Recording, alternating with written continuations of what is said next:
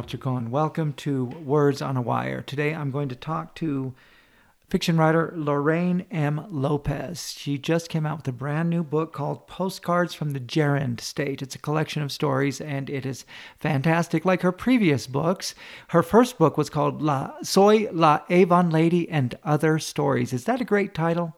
I love that title. And also The Homicide Survivor's Picnic, and multiple books of fiction. I lost count at some point. I've been reading her ever since her first book, and I'm very excited about this new collection.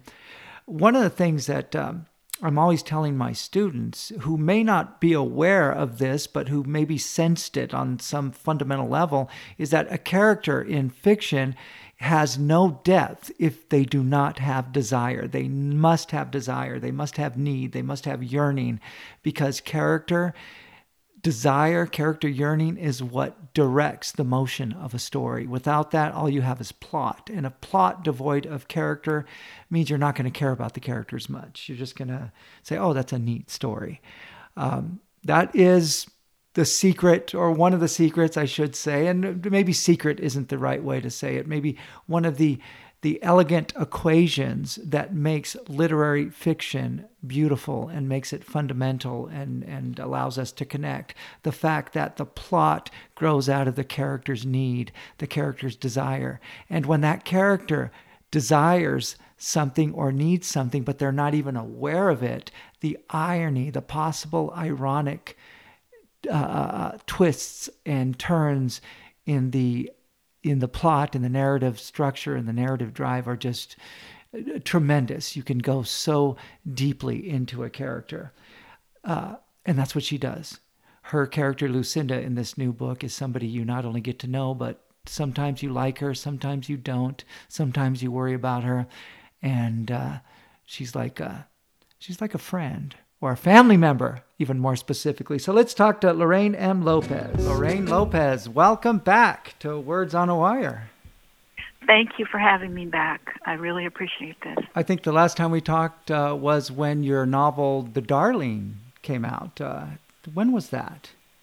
That was about 4 or 5 years ago, I'm thinking. And is this new book, Postcards from the Gerund State, Stories, is this the book directly after that, or was there one in between? It is the book right after that, and it came out fall 2019. Wow. So a year ago. Came out a year ago. A year already, my God. You know, It's like 2020, as horrible as it's been, it's gone by so fast that sometimes I still think I'm in 2019. It does seem that way. Like we're having this Rumpelstiltskin experience of just, shutting down and waiting for time to resume when this ends. And did you get a chance to to do a book tour before the pandemic struck? No, not at all. In fact, the book came out. I was in Europe, and I was on a research trip, and I returned just before the pandemic started. Wow! So I didn't. I mean, the only event I've done was the one with you at MTSU. Wow, yeah, that was about, a month or so ago. Yeah, that's right. Same with me. When Kafka and the Skirt came out, the pandemic started, so I haven't had much of a chance. And it's funny, you were in Europe, and had you stayed maybe a little bit longer, you might still be there in quarantine, unable to fly. Right. Yeah, not a terrible outcome. I mean, not great, but right. It might have been interesting. What country were you in? Well, I was in Portugal, Spain. I'm trying to think if I went anywhere else. No, I think just Portugal and Spain. Wow. When 9/11 happened so many years ago, I was in Europe. I was in France, and I went to the airport, and they asked me if I'd be willing to stay an extra day because they had oversold the seats, and they were very kind about it. And I said, no, I just want to go home. And then 9/11 happened, and wow. I realized I would have had to stay in Paris for like a couple of months. And I thought, wow, I should have taken that deal. Yes, indeed. I mean, there are worse outcomes than staying in Paris a couple of months. Yeah, but they're both tragedies. 9/11 and this pandemic, it's horrible what's happening, and we're very very fortunate to be able to to be writers and professors and to be able to get through this, without too much personal grief, except for those people that we've lost, which, Right. of course is immense, especially here in El Paso. It's horrible here in El Paso right now. My wife lost her grandfather about 3 weeks ago to COVID. He went into the hospital, not for COVID, but got it there and died there by himself in ICU. It was very sad. I'm so sorry to hear that. But anyway, I don't mean to bring up over. We want to talk about your book, your new collection of stories, Postcards from the Jarin State. This is what, your fifth, sixth book? Well, it's actually my 10th. Oh my God! Has it been 10? Yeah. Well, I'm counting the books that I've edited, and I've done 3 edited collections, so it's my 7th book of fiction, and single-authored book of fiction. Starting with Soy la Avon Lady and Other Stories. Right. That was my first book in 2002. Wow. So, yeah. So I have to ask you. I have, I've been writing for a while. You've been writing for a while. Why do you keep doing it? Why? What is this impulse that makes you still? And I'm not even going to say want to write, because my sense is that you need to write. I mean, you have a very successful career. You're a professor, tenured at Vanderbilt University, a beautiful institution that values you very much. Why do you keep writing? Why do you do it? Well, it is partly what you say. I need to write. It is the thing that I do that helps me order my life, or impose a certain order and vision on my life. And it's probably the only thing that I can do with some level of, expertise after practicing so many years. And it is something that I deeply enjoy doing as well. It's something that I look forward to, having days where I can steal some time to write. It is what I love to do, and the more I do it, the less I care about what happens after I've written a book. I used to be very invested in, will it sell? Will people read it? And now I've just become very detached from that, and I just want to write the next book. Well, that sounds. I don't know if that's good or bad. Well, that sounds incredibly liberating, though. It is, and I'm just going from project to project and exploring what I'm interested in writing about. Wow. It is liberating for that. Yeah, well, that's a good place to be, and I think it ultimately shows in the work itself, because the work, there's a how can I put it? There's a love for writing in the work itself. There's almost a metafictional aspect to it that is incredibly subtle, but that makes a commentary on the writing. And in your new book, I'm talking specifically about this passage where these two women are talking about writing, and one of them talks about what is necessary to have characters in fiction, and she says, the other character says, well, we're not characters. And this isn't fiction. And then the writer, the fiction writer, Lucinda, lifts an eyebrow, a dubious look on her face, almost as if it's winking to the audience, saying, yeah, this is a work of fiction. Yes. And I think it's very, well, I don't know if it's very common, but it's very common for me to kind of think of things in terms of, superimpose the idea of fiction onto life. And it's not always a great thing to think about people as characters, but it can create empathy. I think when if you are thinking about them as characters, they're multifaceted. Right. They're not flat. Right. And Lucinda, who is a fiction writer, in that same conversation says that a character needs longing. A character has to long for something that they want, but that can never be attained. Can we talk a little bit about that longing, and especially in terms of your characters and your writing process? Sure, absolutely. I think, well, that for me, like for Lucinda, is the first rule of fiction. And I think when stories in workshop by emerging writers fail in terms of plot, it's usually a problem of character, and it usually connects to establishing that longing. What is that thing that drives the person or the character? What is that thing that sets them on a trajectory toward choice and change? That thing that they will undergo obstacles or overcome obstacles to achieve. So that's, for me, I think and in life, one of the things that I find most interesting about people is what they want, and how longing is a paradoxical thing.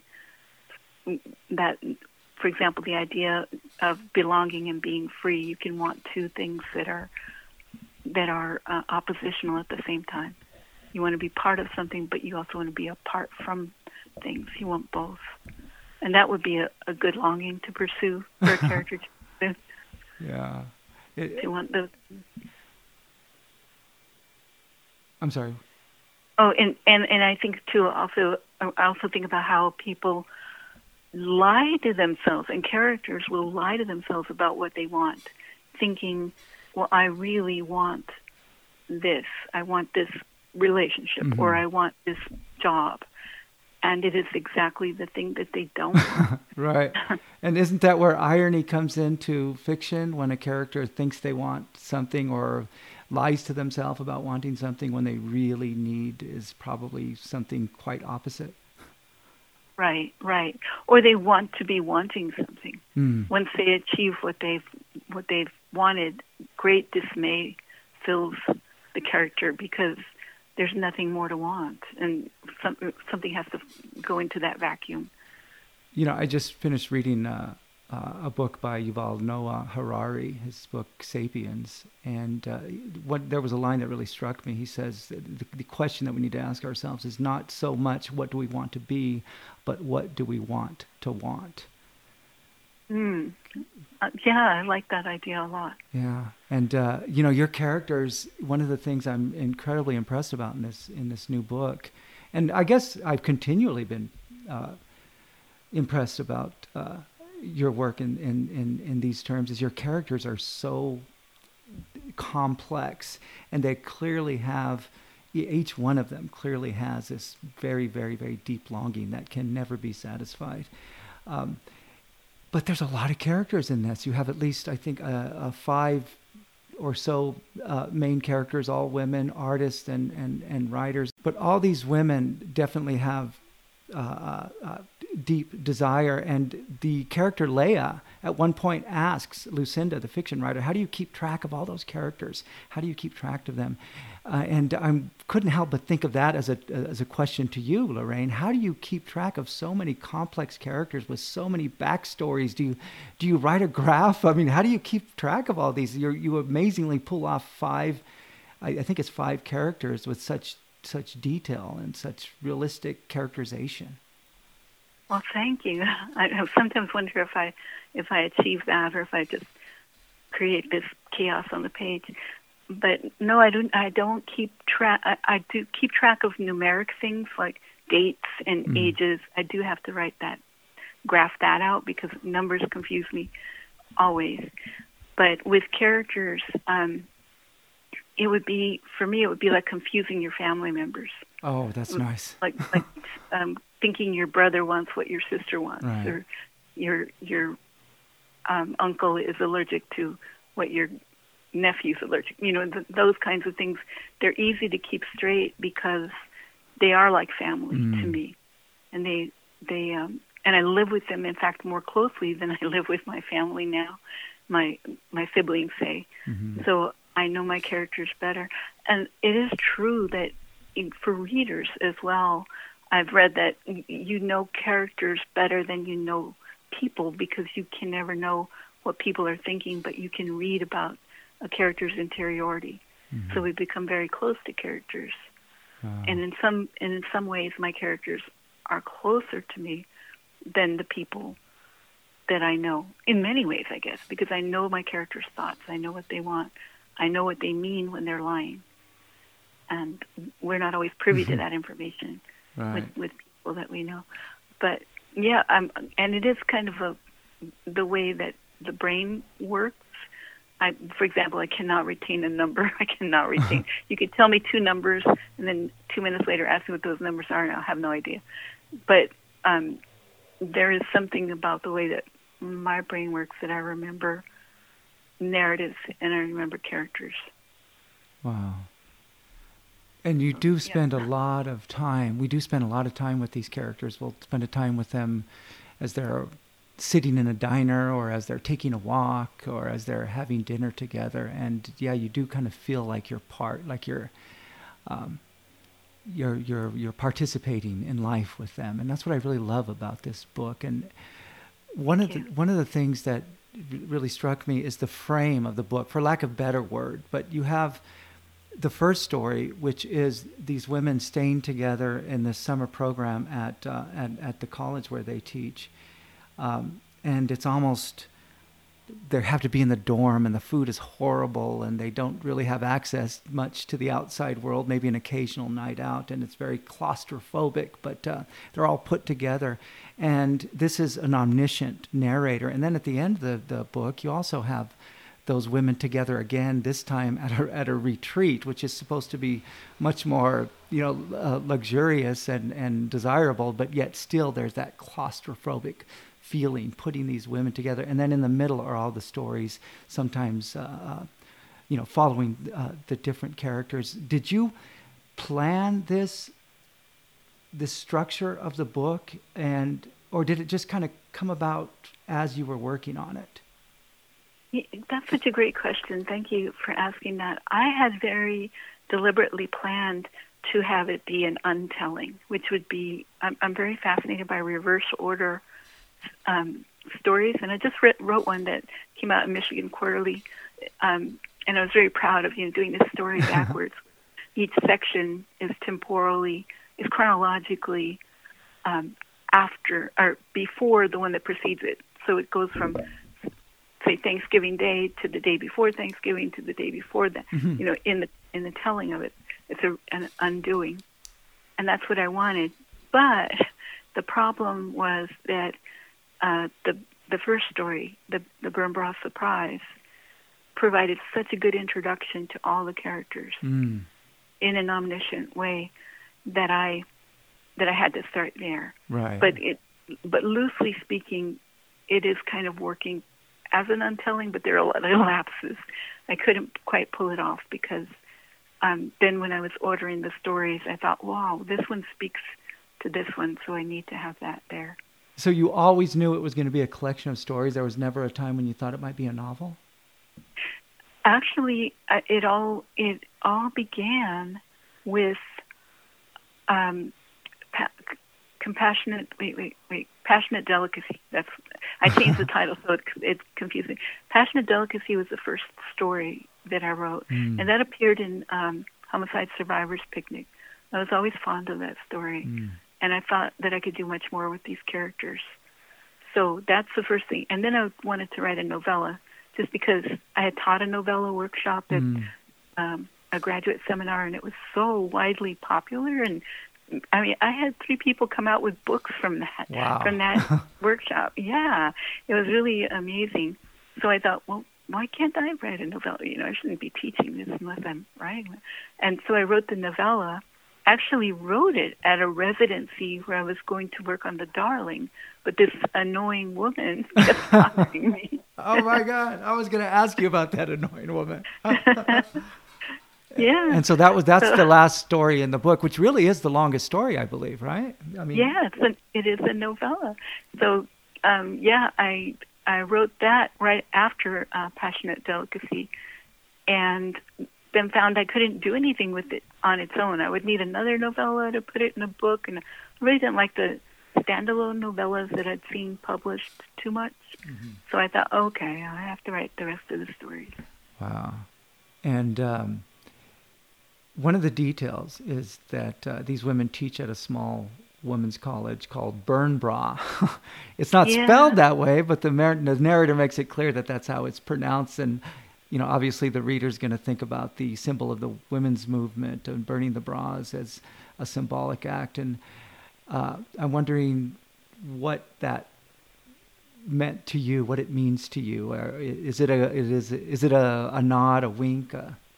Talk about that a bit. Yeah, I liked the irony of making up this word for this college to describe this process of refining raw material to make it into precious metal. I like that idea, which is... Sounds like an alchemist. Yeah. Are you into alchemy, Lorraine?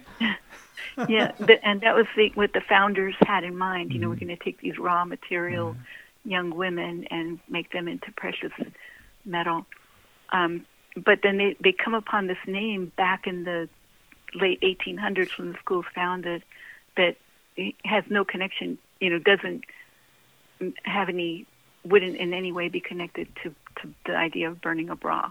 So they were fine with calling it burn bra. Mm-hmm. And yet the women who teach there feel the irony very keenly when they see that the school is run by ancient white men who appoint as the president a terribly offensive man, makes an awful sexist comment in his speech. So they feel that irony quite keenly and resentfully. So yeah, that's kind of where that idea came from, and I liked calling it burn bra and having the women have to say burn bra all the time when it is the opposite of that symbol of liberation. I'm really interested in your process when you write, and I'm wondering, did that burn bra title come as you were making revisions, or did it just come out in the language on the first draft? Initially I had called it bunting. I wanted to call it bunting because I wanted this idea of being like a little baby in bunting. But then I realized, there is an institute, that's quite well known, and I don't, cast aspersions on that institution that is very, respectable. So I had to cast about for another name, and that came to me, burn bra. I guess, and I like that I changed it. Yeah, no, I think it's fantastic. The first story is called The Burn Bra Surprise, and it again takes place at this summer institute at the college where these women have just, some of them just barely got jobs there, and seem to be very grateful that they have a job, but the job doesn't turn out to be as prestigious as they thought it would. They thought they were going to be, at an R1 institution, and it turns out that that there's a lot more challenges, a lot more composition classes Lucinda has to teach. And there's this ever omniscient kind of fear about your job, about their jobs, about is it going to last? Is it going to, right. And I'm wondering, who you're speaking to or who you're speaking for when you have characters that are rooted in this system that has complete, often disrespect for writers and artists and give them the worst schedules and all these surprise commitments that they didn't know that they were going to have being a professor, and not even time to do their work, except in that Wyoming retreat. And I wonder, who are you talking to here? Whose story are you telling? Well, I guess it is, there are elements of lived experience. One of my first jobs was in a non-R1 university with a 5-4 teaching load. Wow. And so I knew that grind, and I could see what it was doing to people, how it was so discouraging, and also experienced the low pay alongside of the anxiety about losing the job. I had seen people terminated from this job for having same-sex partners. Wow. So it was a very fearful, unpleasant place to be, and yet it is considered an elite profession to be a college professor. But it isn't always the case. So that was what was informing my writing of it, was my lived experience. But as to who I'm writing to, I don't really have a sense of who that would be. Mm-hmm. Maybe just readers at large who want to read a humorous. I guess I'm hoping a humorous. I had intended it as a campus comedy, and there's a great tradition of campus comedy. And I said when I set out to do this, I read a lot of campus comedies, and I loved them so much. Wow. So, I guess I'm writing to the campus comedy reader. Right. I can't help but thinking about, when I first started teaching, that was, I was community college, and just, a lot of the experience that these women have at their college certainly resonated with me, when I was in that position. It's very funny, but sad, especially when you think about the part-timers who are just want to have jobs like Lucinda has, but they're treated even worse. It's right, yeah. So when you write, I'm thinking of your character on your last book. The Darlings. She was a professor as well, I believe, or a student of literature. And then Lucinda, who it could be argued that Lucinda is the anchor character in this entire collection, although it does, go to, tell everybody's story, really, and it belongs to everybody.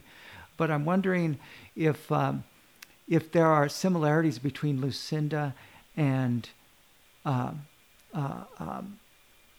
forget the main character of Darlings. What was her? Caridad.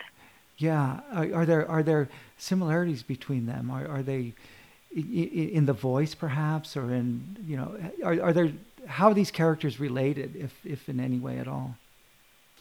Yeah, I think Caridad is not as funny as Lucinda.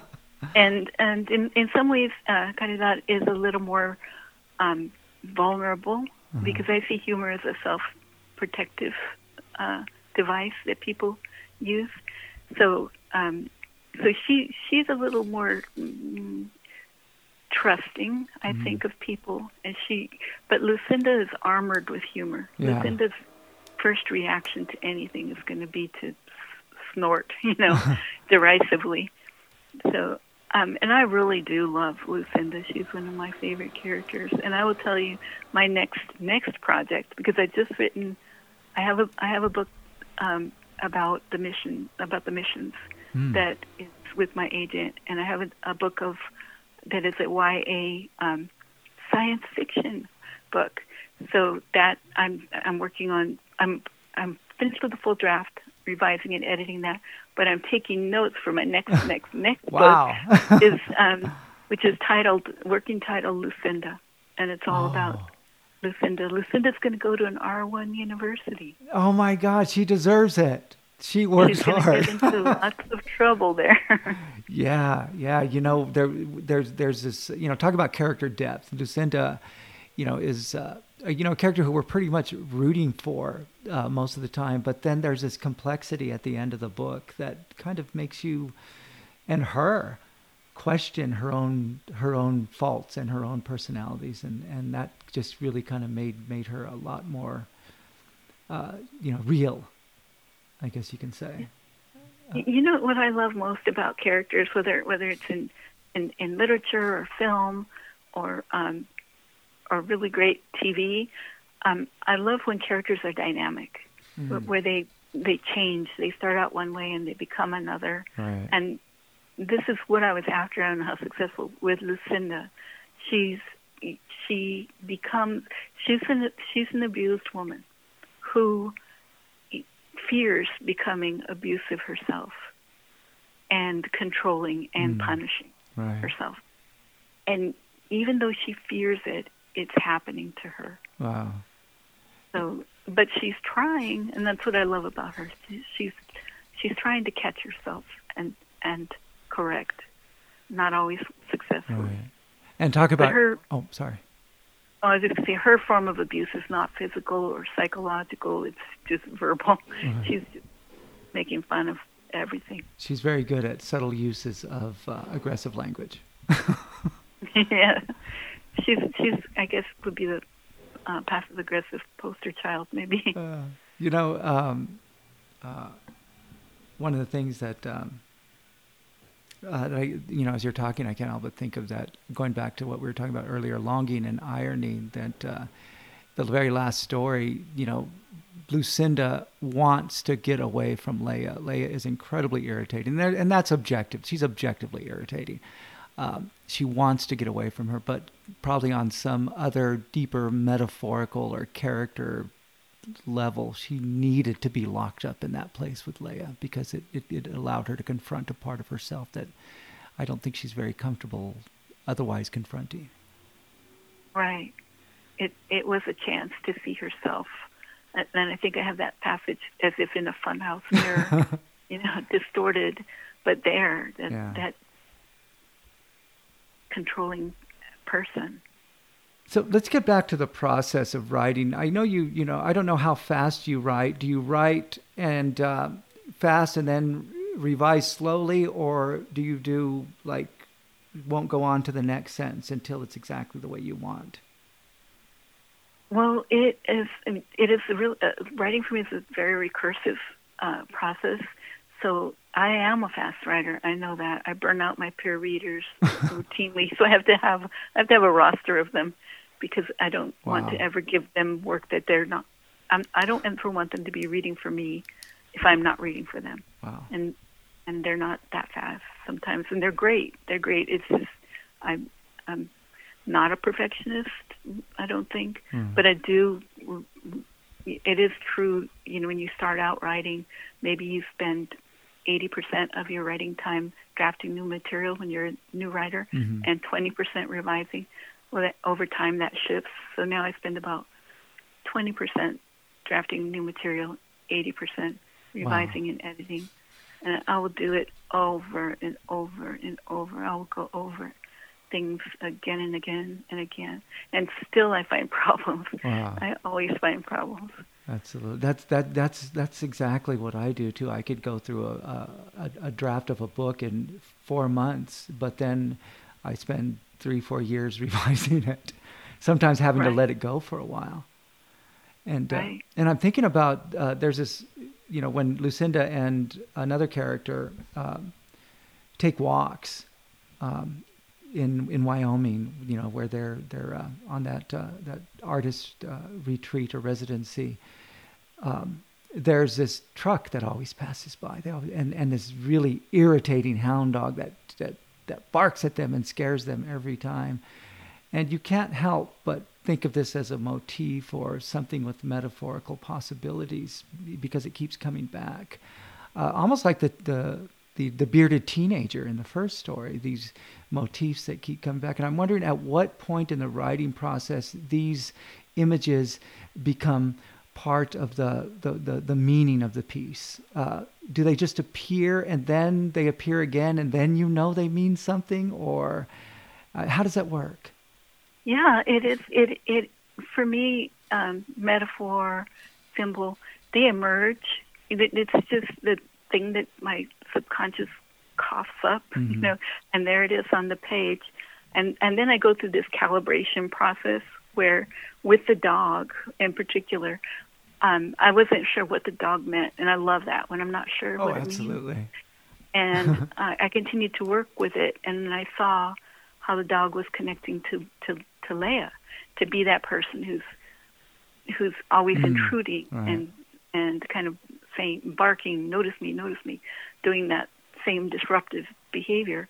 And then I began to think of the dog a little bit differently. That the dog was a bit like Lucinda, and you might find this interesting or not, but I had this, then with the calibration process, then I went overboard the other way, where I wrote a whole, I would say 5 pages about the dog, where they come across the dog and one more time, and they meet someone who's working in Wyoming, a woman who's working on her son's ranch, and she tells them that the dog is a champion herder who's going to Sheridan for the finals, And so I'd done all this research about herding dogs, and they do have these contests and awards, and so I created this elite herding dog who became like Lucinda, that person who wants everyone to behave and snips at you if you and she's having a hard time with Leah, who won't fall into line. And then I just said, "Oh, get over yourself, Lorraine. Take it out." Oh, that's fantastic, because the temptation to leave it in would have been more about you and less about the book. Right, and it would have been to take what is a nice, subtle, it means what you want it to mean, Right. dear reader, moment, and muscling it to become this overlabored thing. So, Right. And that would certainly make the image and a little bit more superficial, and the metaphorical possibilities a lot less. right, it was very heavy-handed, and I took it out. See, you're a master of your craft, because as I was looking at this dog in the truck, I began to unconsciously, of course, think of metaphorical possibilities, and one of them was just the landscape itself within which these women have to work. Working at a university where the new president is clearly a misogynist, yet it's supposed to be a woman's college, and and it's supposed to have the burn bra tradition. Yet at the same time, it's a very like this masculine image of a dog barking, always reminding them that you have something to be afraid of. So yeah, that's just what came to me the first time. But I imagine that those people who study your book are going to find so many wonderful opportunities to go deeply into this text and to create wonderful connections. It's a beautiful book, and I always tell my students, if you have characters that really have this longing that cannot be satisfied, and often even if they don't know what that longing is, or maybe even more so they don't know that longing is, that the landscape itself becomes full of depth. So every image in this book, because it's rooted in character desire, is you can spent 100 years going subtextually into this book. Wow. Well, thank you very much. So I had to ask you, we did a reading not too long ago in Tennessee. You showed up, but things are really bad here in terms of the pandemic, and at the time things were bad in Tennessee at the end of the pandemic. But so I didn't want to risk flying and leaving my family. I have a 20-month-old whose name is Lucinda. But I ended up going virtually, and you were there physically. But in this answer question, you brought up this science fiction YA novel. Lorraine, what craziness is this? What are you doing? Well, I just wanted to tell. I just wanted to do. It was just something I was playing with, and then it became a thing that I couldn't put down and I couldn't walk away from. And I don't even remember why I was playing with it. But it is an autobiographical. It's autobiographical too. That too. Autobiographical science fiction YA novel, and it's told from the perspective of my sister. Wow, your real sister. Yes. Oh. So, and I've told her about it, and she's fine with that. Wow. Well, and has that been sent to your agent yet? No, I'm looking forward to the winter break. 'Cause I did finish a full draft once I wrote it during the pandemic. I started it as the pandemic started, and I became confined to the home, and I finished it right before the semester started. So now I need to go through it and make it work. My husband's read it, and he thinks it's one of the best things I've written, because I think it has a lot of plot going on, and wow. he likes plot. Right. Many readers do. Yeah. So you said that earlier. You referred to when you write a lot very quickly, and that you give a manuscript to one of your reading groups. And can you talk a little bit about those reading groups? Yeah, well, they're friends of mine from various stages of my life as a writer. For instance, one of the first things that happened when I got the job here at Vanderbilt was that I went to the Sewanee Writers Conference, and I met a woman there named Lynn Pruitt, and she and I had our first books out at the same time, and we became very close friends. Another friend of mine, Tayari Jones, says the value of a writing conference is not going to hear the big muckety-muck writer read or or networking with agents. The real value is the friendship that you make with another writer who's at your level. Wow. And that certainly has proved true for me. So she's one of my my readers. Another is Teresa Doval Page, who's a Cuban American author, and she and I met at we did an event in. We were both had our first book out. We did an event together, so we've been friends for many, many years. And she actually gives me a run for my money with the write. She's pretty prolific herself, so she keeps up with me. Wow, a lot. That's great that you have that kind of support, and I think it's necessary in before you send it to your publisher to have at least one person read it, if not several people that you can trust. Yeah, it is. They're just, I don't know what I would do without them. Right. Well, the name of the book is Postcards from the Gerund State, and I love when that comes up, what is meant by postcards from the Gerund State. I'm not going to tell people because I think that they should read the book themselves and find out, but it's very funny, and it's a fantastic book. Congratulations. And when is your next book coming out?